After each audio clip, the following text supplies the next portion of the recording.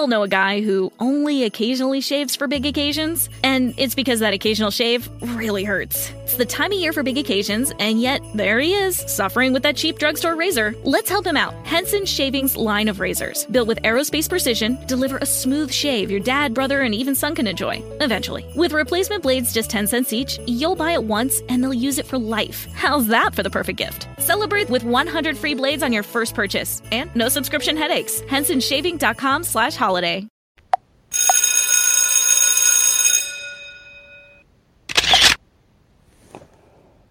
Substitution. Hey, you guys, ladies and gentlemen in the Lord, and curiosity listeners. I opened up on my last show, basically the conclusion of a conclusion of my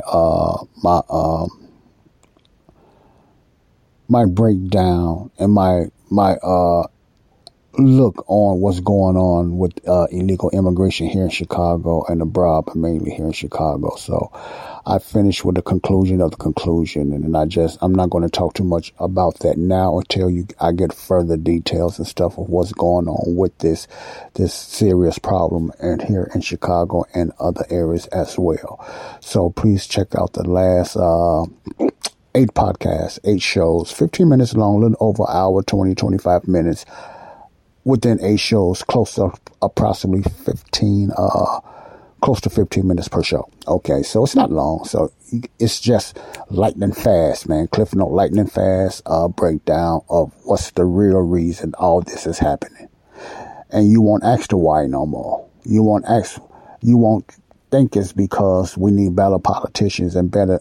Yes, we do need that, but you got to understand what is behind it. What's the root reason why not only illegal immigration is reaching in Chicago this bad for almost the first time. And I'm not saying that illegals never got over here, but, the doors have never been open like this is a reason why the borders are purposely open. But I'm done with that. So check those last 8 out.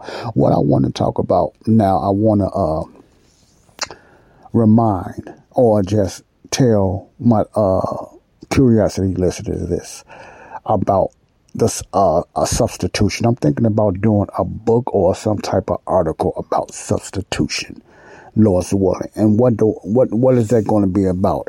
Trying to explain the propitiation. The King James uses the term propitiation. And it's something like a substitute, I believe. Jesus was a substitute for the world's sins. Jesus Christ was our substitute for our sins, past, present, and future. Let me give you a little breakdown. How does it go? This is just a layman's breakdown, plainly as I can explain it. What happened after the cross? This is like the explanation of the finished work of Christ. These are for the ones that don't understand it, for the believers and for the listeners that want to understand what happened with their sins. See, I'm not talking about the ones that you commit every day. I'm talking about the penalty taken away that was against it. How was that accomplished? Because of our substitution. Our substitution of Jesus Christ for all mankind's sins. Okay. Now, when you look at the Bible, or when you read the Bible, you won't get this just by reading it if you don't understand the finished work of Christ, which is very important. The finished work of Christ is only explained through the letters of the Apostle Paul. You often hear me say that on this show. The finished work of Christ is only explained through the letters, the 13 letters of the Apostle Paul. King James says 13 epistles, but epistles mean letters of the Apostle Paul. That's the only way you'll get this revelation, which is called also the mystery or secret. Mystery means secret. Secret, why do they call it the secret? Why does the Word of God call it the secret in Paul's letter? Because it was never told to anyone else. It was a secret, and everyone else in the Bible, including the 12 apostles, and Jesus did not reveal it to him. He already knew because he was God, but he didn't reveal it to them. Therefore, it was a secret to everyone in the Bible besides the Apostle Paul, because Jesus only revealed this mystery to this one Jewish man, the Apostle Paul, okay, about his substitution. And you might say, but what about at the earth? Didn't they sin and didn't they go to hell through the Jesus' earthly ministry? And what about the past and the past saints and everything? Okay, let me explain this to you. This is a dispensational program.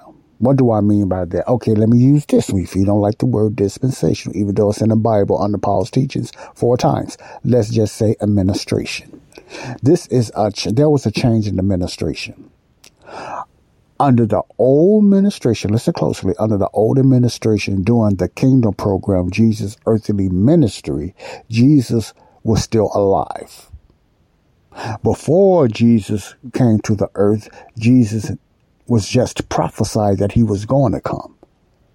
So, the fall of man,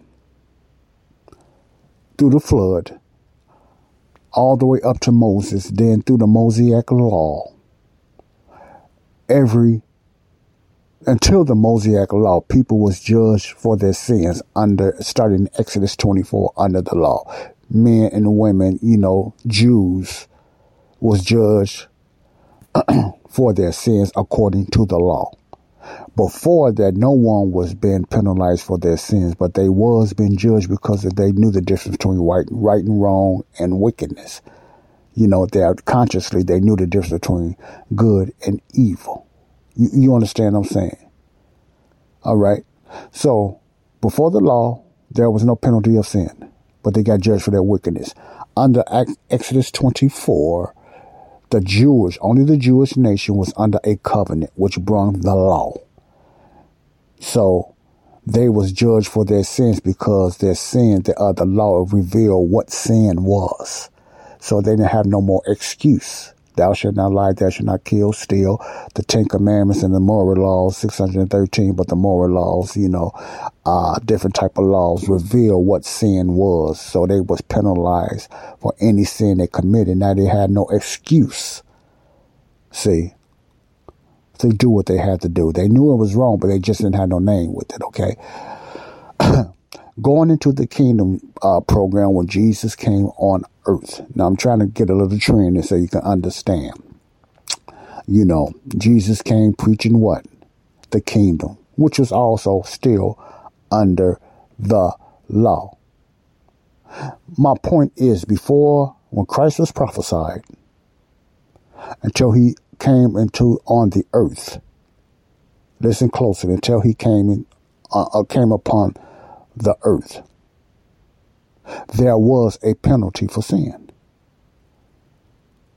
See, let me explain. After the Mosaic law, there was a penalty for sin. Before the Mosaic law, there was a penalty for just, it was still sin because God only knew what sin was, the name of it, for right and wrong. But anything after the law, there was a penalty for sin because there was a law for the covenant under the Jews anyway. See, okay, I got 6 minutes left. And I'm trying to get this through there. So when you say, okay, what about Jesus' earthly ministry? If you're asking this, what about when Jesus was on earth?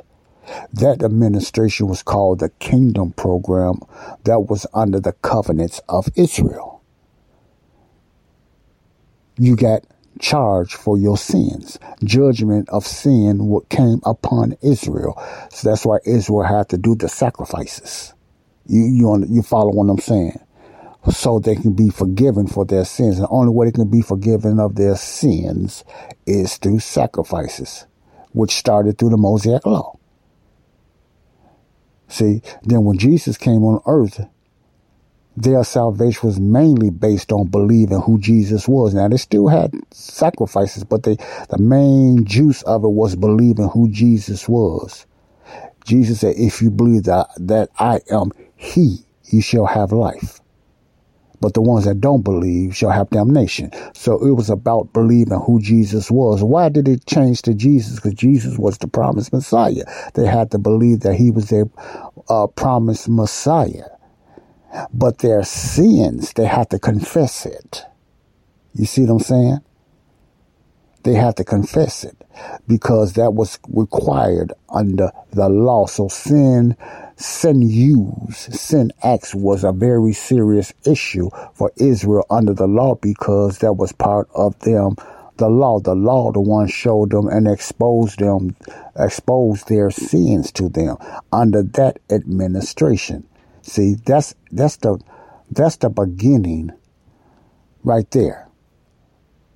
Okay. As long as Jesus was on earth, they had to believe who he was. Sins was an issue. Sins was penalized. See? Okay, that's the kingdom program. Anytime you're trying to follow the kingdom program today, you putting yourself under the law. Therefore, you taking yourself out of grace. Not as you can do it anyway, but I'm just saying metaphorically, you're taking yourself out of grace and putting yourself back under the law, because the Gentiles was never under the law. But anyway, you're putting yourself in Israel's program, which always was what? The law. When you try to follow Jesus' earthly ministry in certain scriptures, John 3:16, and try to follow Jesus' teaching. Now, some principles you can't use for today, but the majority of Jesus' teaching was just part of that covenant and that kingdom, which was part of the law. So there was a certain structure under that dispensation, under that administration. Okay. Now, I hope you got that clear. Now, when Jesus died on the cross and he said, "It is finished," what he was talking about, that all the sins was poured upon him. Let me get through this and everything. Every mankind's sin was poured upon him. But nobody still really understood it. They didn't even understand why he died. Peter and them was never told that. That was kept hidden from them. They didn't even understand. They couldn't grasp it till afterwards why Jesus died. They was blind to it. God kept it hidden from them. He kept the finished work and everything, or the why, hidden from them. They just knew a little bit of it after that in the book of Acts. But they still didn't know about the secret or the real deep finished work of Christ. What was his full plan? No one knew his full plan. They just knew he died for mankind's sins in a gray area, but they never understood his finished plan. You understand? Because they never fulfilled the kingdom. See, the trump card was the mystery program. Okay, and the only one that this program was revealed to, which is called the finished work of Christ. Trey Cersei and different leaders, the finished work of Christ. Why is it called the finished work of Christ? Because this work is explaining Christ's finished work. That's why you call it the beginning. It's the finished work of Christ. See, which was never explained to the Jews or nobody. It was only revealed to the Apostle Paul. So Jesus' substitution for the world was only explained to the Apostle Paul. His substitution for every mankind's sin was only explained to the Apostle Paul, and it only came to fruition after the resurrection and Jesus' heavenly ministry, which was only revealed to the Apostle Paul, the apostle to the Gentiles, the nations. I'm hoping you getting something out. So the substitute of Jesus for mankind, for the whole world, you can only find the explanation through Paul's letters. Nowhere else. It's not explained through the law of Moses. It's not explained in Jesus' earthly program. No other area you can find it in Hebrews, James, Peter, and none of that. The finished work is a message that was only revealed to the Apostle Paul to send out to the Gentile nations. There was no covenant. There was none of that. It was a total different gospel, which we supposed to abide by today. Okay, you understand that? That's the finished work of Christ for mankind. Of what's going on today, the gospel of the grace of God. The kingdom program wasn't a finished work. Him dying on the cross was not the finished work. The finished work was only revealed And the fullness of his plan was only revealed to the Apostle Paul, which has nothing to do with prophecy or his second coming. We are in a whole new different program, the body of Christ, which has nothing to do with the tribulations or prophecies or antichrist or none of that. The body of Christ has nothing to do with that. We are in a different program dispensation. That's what I want to tell you. We are the finished work of Christ, the body of Christ. God bless you all.